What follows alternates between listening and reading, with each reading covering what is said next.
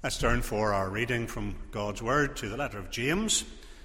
Letter of James, we begin to read in chapter 3 at verse 13 and then carry on into chapter 4. Who is wise and understanding among you? Let him show it by his good life, by deeds done in the humility that comes from wisdom. But if you harbour bitter envy and selfish ambition in your hearts, do not boast about it or deny the truth. Such wisdom does not come down from heaven, but is earthly, unspiritual, of the devil. For where you have envy and selfish ambition, there you find disorder and every evil practice.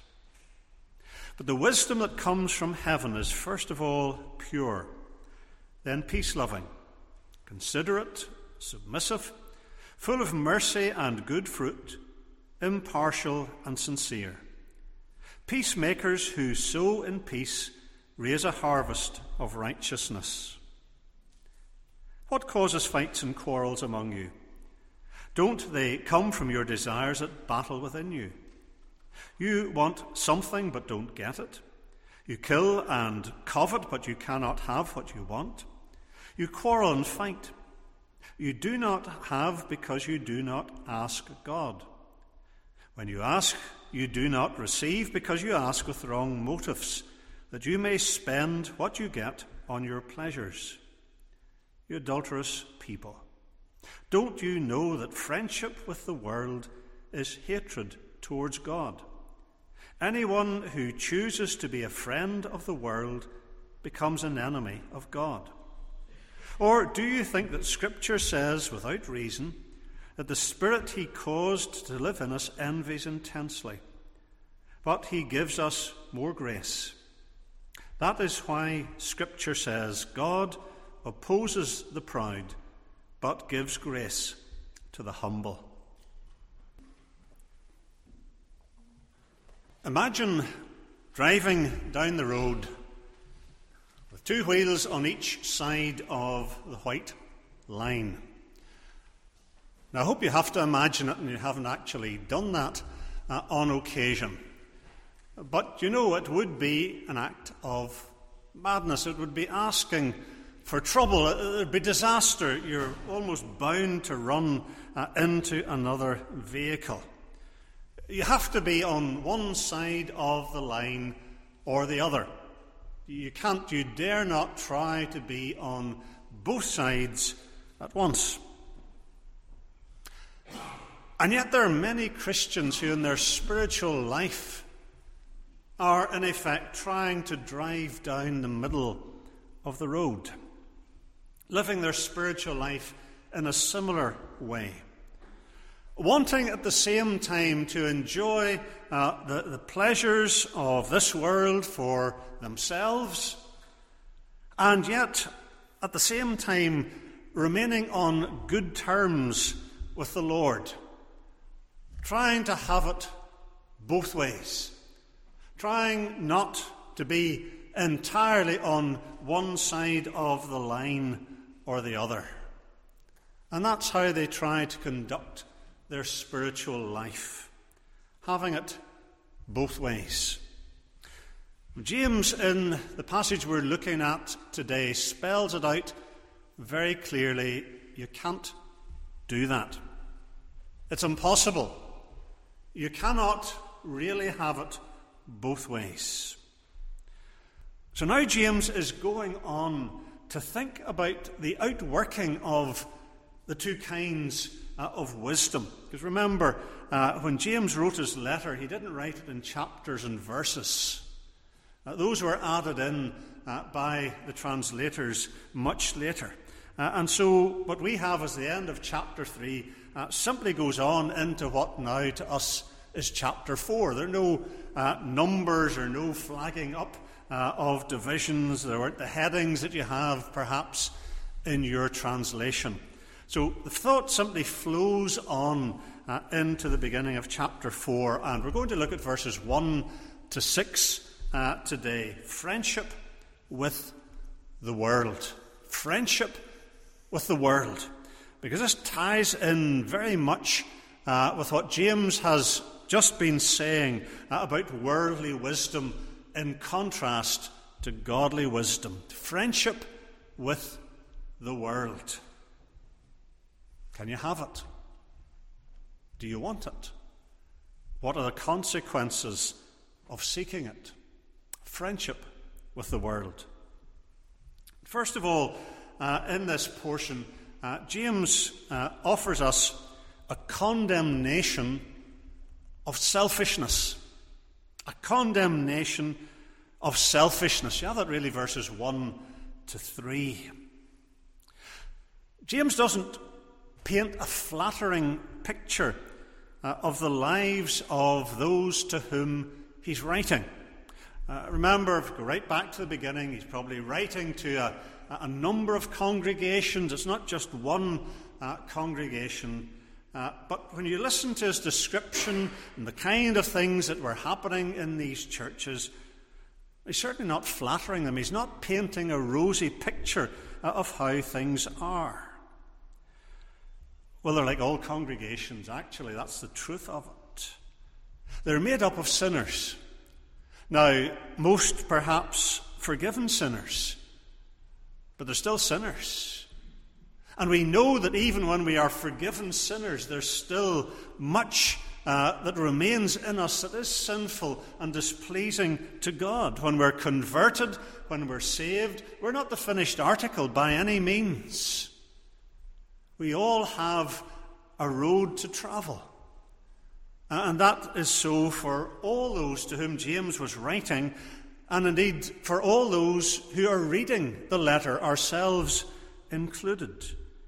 Even as forgiven sinners, there's still a lot about us that is displeasing to God and dishonouring to God. And here James is building on what he has been saying about worldly wisdom. And he is warning us about the effects on our lives of pursuing worldly wisdom rather than godly wisdom. What if you do listen to the non-Christian voices that are around us in the media and in all kinds of sources? The sorts of values and attitudes that we hear all the time. Suppose you let yourself be influenced by that worldly wisdom. What kinds of effects will it have? If you buy into that, rather than soaking yourself, as it were, in godly wisdom in the Scriptures, what will be the results? And James tells us the results, particularly on two issues.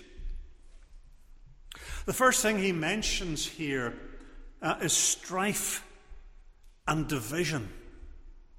Strife and division. This is how selfishness shows itself, even in a fellowship of God's people.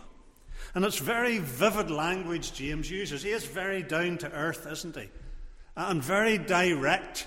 You're not wondering what he means. It's perfectly clear what he means. Verse 1, he writes about fights and quarrels among you. Or verse 2, even stronger, you kill and covet. Now, I don't think he is suggesting that there is literal murder within some of these congregations. I don't think that is what James means. I think what he means is spiritual, if you like, metaphorical murder. 1 John 3, verse 15. Anyone who hates his brother is a murderer. I think that is what James has in mind when he talks about them killing. It's spiritually, they hate their brothers. Spiritually, they are murderers. Clearly, there are some profoundly unhealthy relationships in these churches. James may be aware of particular instances, but it may be that simply James knows people and he knows Christians. And inevitably, in any group, there will be some of these things happening from time to time. Not the case that there's nothing else going on, but nevertheless, there'll be fights and quarrels. There'll be stresses in the relationships. Some of the relationships may be quite bad. But particularly James leaves us in no doubt about the cause of these problems. Why is this among people who profess to love the Lord Jesus Christ? And maybe we ask ourselves, why is that the case in churches? We think of divisions, of strife, of bad relationships. Why is that the case? And James offers us what is undoubtedly one of the fundamental causes of these divisions, of this strife. He says, they come from your desires that battle within you. Here are our minds, you see, that are set not on the Lord and on the things of God, but minds that are set on the world, on its values and attitudes, on what it offers. You see how it links into the worldly wisdom that he writes about at the end of chapter 3. And here is worldly wisdom shaping the thinking and the behaviour of professing Christians. And here are desires battling within them. Here are minds set on the things of this world, and in particular, it is selfishness, self-centeredness. They covet, and because they don't get or can't get what they want, then they resent others. They resent them for what they have. They covet the things that others have. We might think immediately of those who have more money. But it isn't necessarily only that. It may be those who are more successful. It may be those who are more intelligent or who are better educated. It may be those who are better thought of in the community or of a higher standing, who are more popular. There are many reasons why we might envy others, why we might covet what they have.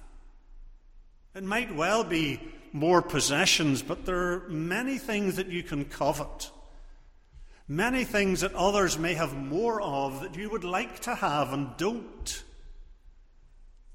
And so easily then we slip into resenting them for what they have and what we don't have. And James exposes their motivation ruthlessly. The goal of possessing these things, whether it is material possessions or something else, he tells us in verse 3, you're coveting, you want them, that you may spend what you get on your own pleasures.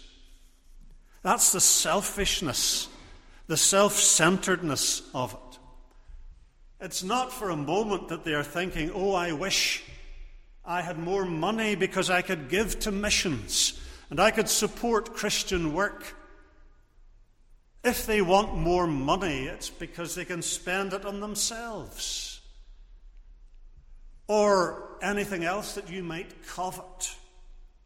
The motivation's self-centered. I want it for myself. Now, that might include immediate friends or family, but it's ultimately self-centered. Whatever we are envying others for. And it is dangerously easy for Christians to imbibe the values and the attitudes of the world, especially with regard to material possessions. The wealthy are envied and resented. But it isn't only non-Christians who may envy them and resent them. Why should he have all of that when I have only this? And we can catch ourselves sometimes, if we're honest, thinking in that worldly way. Now, Jesus warned us clearly, didn't he? Luke 12:15. A man's life does not consist in the abundance of his possessions. And yet we're living in a society, in a culture that so often says that is what a man's life consists in. Sometimes perhaps wryly summed up in the world's outlook as the one who dies with the most toys wins. And you put it that way and it looks ridiculous, but yet people are living like that. And Christians can slip into living in the same way.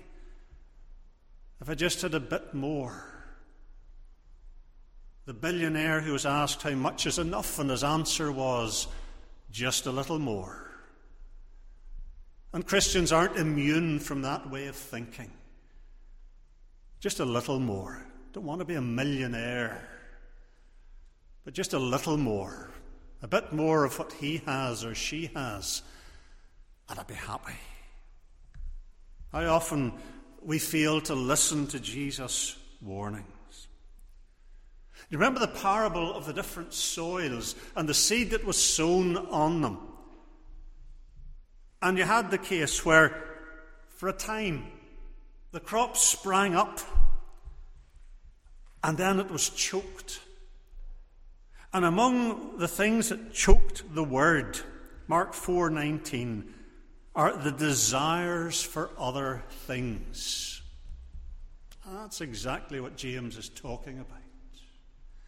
And that will choke the word in your heart and life. It'll choke your spiritual life. It'll strangle you if you allow these things to shape your life and your thinking and your outlook. And so James says, what's the result? Well, here among what are supposedly God's people, he's not saying they aren't Christians. There's strife, there's bad feeling. They see others not as primarily brothers or sisters in the Lord, but they're rivals, they're competitors for these things that we really want to have. And that colours the whole way that you look at other people, if that's your mindset. And so as he condemns selfishness, he deals first of all with strife and division, because that is how selfishness will often show itself.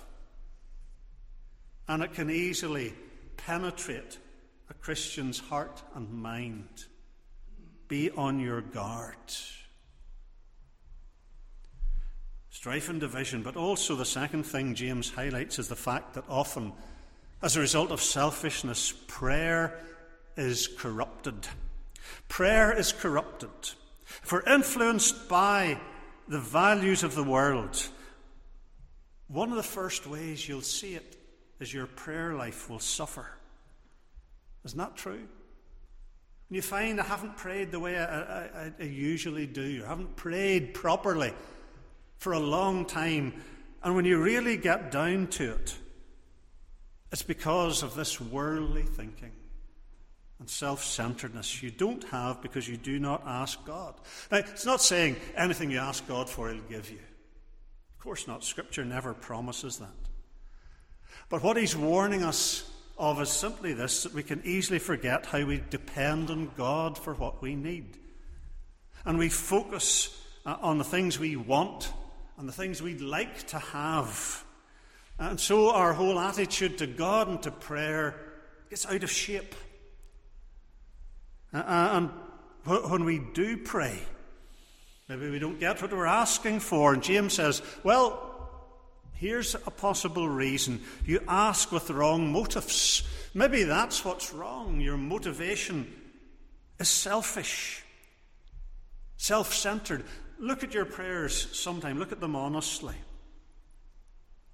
And how often are our prayers not much more than a shopping list of things we want God to give us? Now, God encourages us to ask for what we need. We're not for a moment denying that.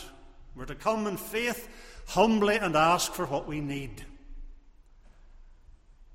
But yet are our prayers often nothing more than asking for what we need, or, if we're honest, for what we want? And then we read perhaps some of the prayers of the great saints of the past, godly men and women, and we think, my prayers are nothing like that. And probably they're not. And so often they're wrapped around what I would like to have and what I want God to give me. The truth is, God can't be manipulated to serve us. God isn't some kind of slot machine that you put in a prayer and you get out what you want. Many people treat God, or try to treat God, like that. Or think, if I pray really hard, I'll get it. You can't twist God's arm. You won't have it. Our motivation must be right. And so easily worldly wisdom twists our thinking. And in fact, of course, in the end, it doesn't satisfy us. It doesn't satisfy. It doesn't really give us what we think we want. You cannot have what you want, James says. And you get back to the motives and the outlook, the selfishness, the self-centeredness, the materialistic, worldly way of thinking, and it's no surprise. A condemnation of selfishness. We need to examine ourselves, examine our prayers in the light of what James says. But then he goes on, verses 4 and 5, to a condemnation of compromise. A condemnation of compromise. James shows sin for what it is. He doesn't dress it up in pretty colours. And he addresses our trying to have it both ways. Back to driving down the middle of the road here. Having what the world offers and also having the benefits of a relationship with God. And he says, you can't do it. You cannot have it both ways. A stinging accusation, verse 4, you adulterous people. He's talking about spiritual adultery. And he goes on to explain what he means. Don't you know that friendship with the world is hatred towards God? You can't be the world's friend and God's friend. You might try it. You might think you can, but James says you can't. You're deceiving yourself if you think you can. There's room for only one, as it were, spiritual marriage for the Christian, and God won't allow any rivals. To give anything else the place in your heart and life that God should have, the Bible describes as spiritual adultery. Very common language in the Old Testament, for example. You find it in the prophets, Hosea and others, condemning Israel because they wanted a bit of the Lord, but they wanted some of the other gods as well for what they thought the harvest they give and the crops and so on. It's exactly what James is condemning here, trying to have it both ways. But the Lord won't share his people with another God. He is, as Exodus 20 and verse 5 tells us, he's a jealous God, and it's a good thing he is. He won't share us. It's a mark of his love for his people. And of course, from our point of view, we cannot maintain two supreme loyalties, spiritually speaking. Matthew 6:24, Jesus tells us, no one can serve two masters. He goes on, you can't serve both God and money.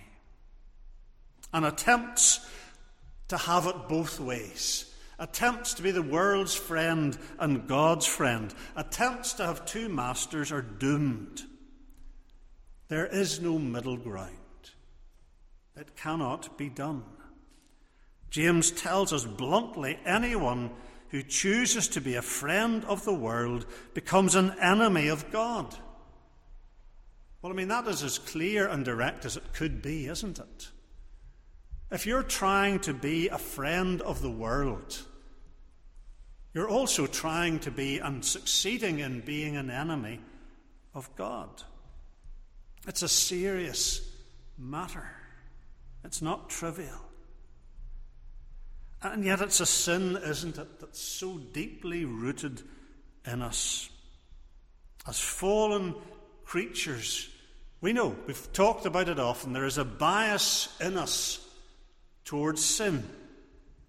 You don't have to be taught to sin.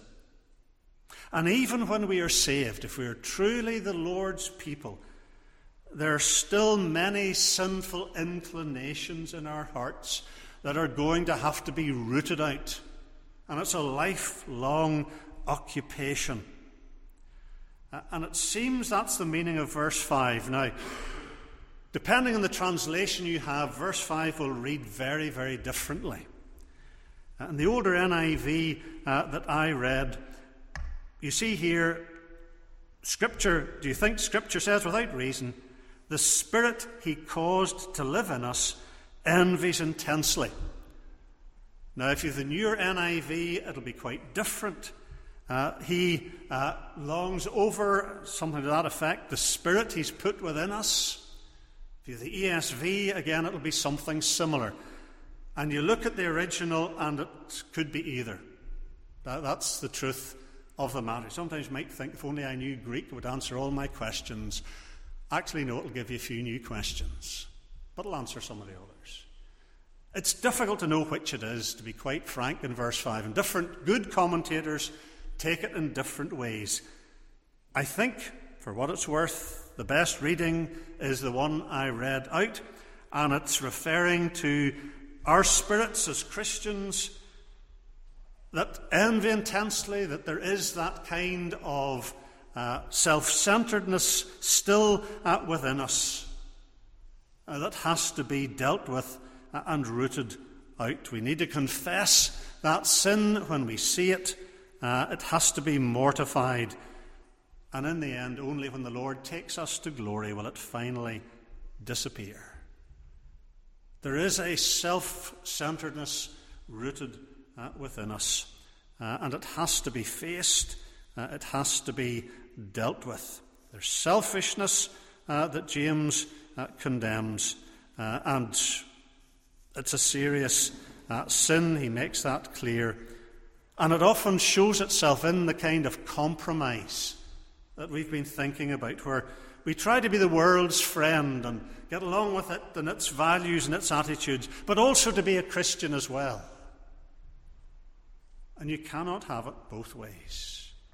And the selfishness and the compromise are sins that need to be confessed, that need to be rooted out. We've got to set our faces against compromise. It's easier, or it seems easier, to go along with the world's values and its philosophies and its outlook. We have to dare to be different. That's the challenge. Now, it may be costly, and it's going to be, I think, more costly in coming days for Christians to dare to be different. And for the younger generations particularly, I think it may be very hard to live a consistent Christian life. But if we love the Lord, we have to be resolved wholeheartedly to follow him. We sang about an undivided heart. That's what we need. Our hearts are too often divided.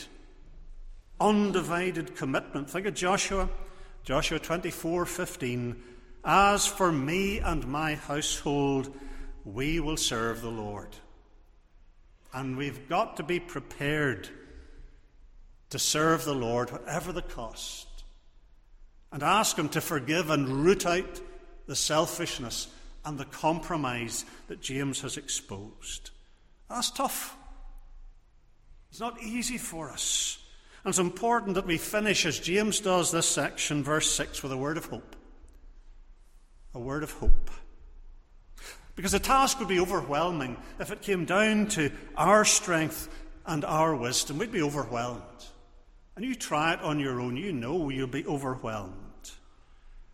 But there's good news here as well, because you don't need to do it on your own.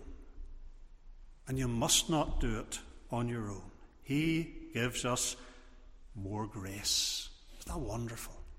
He gives us more grace.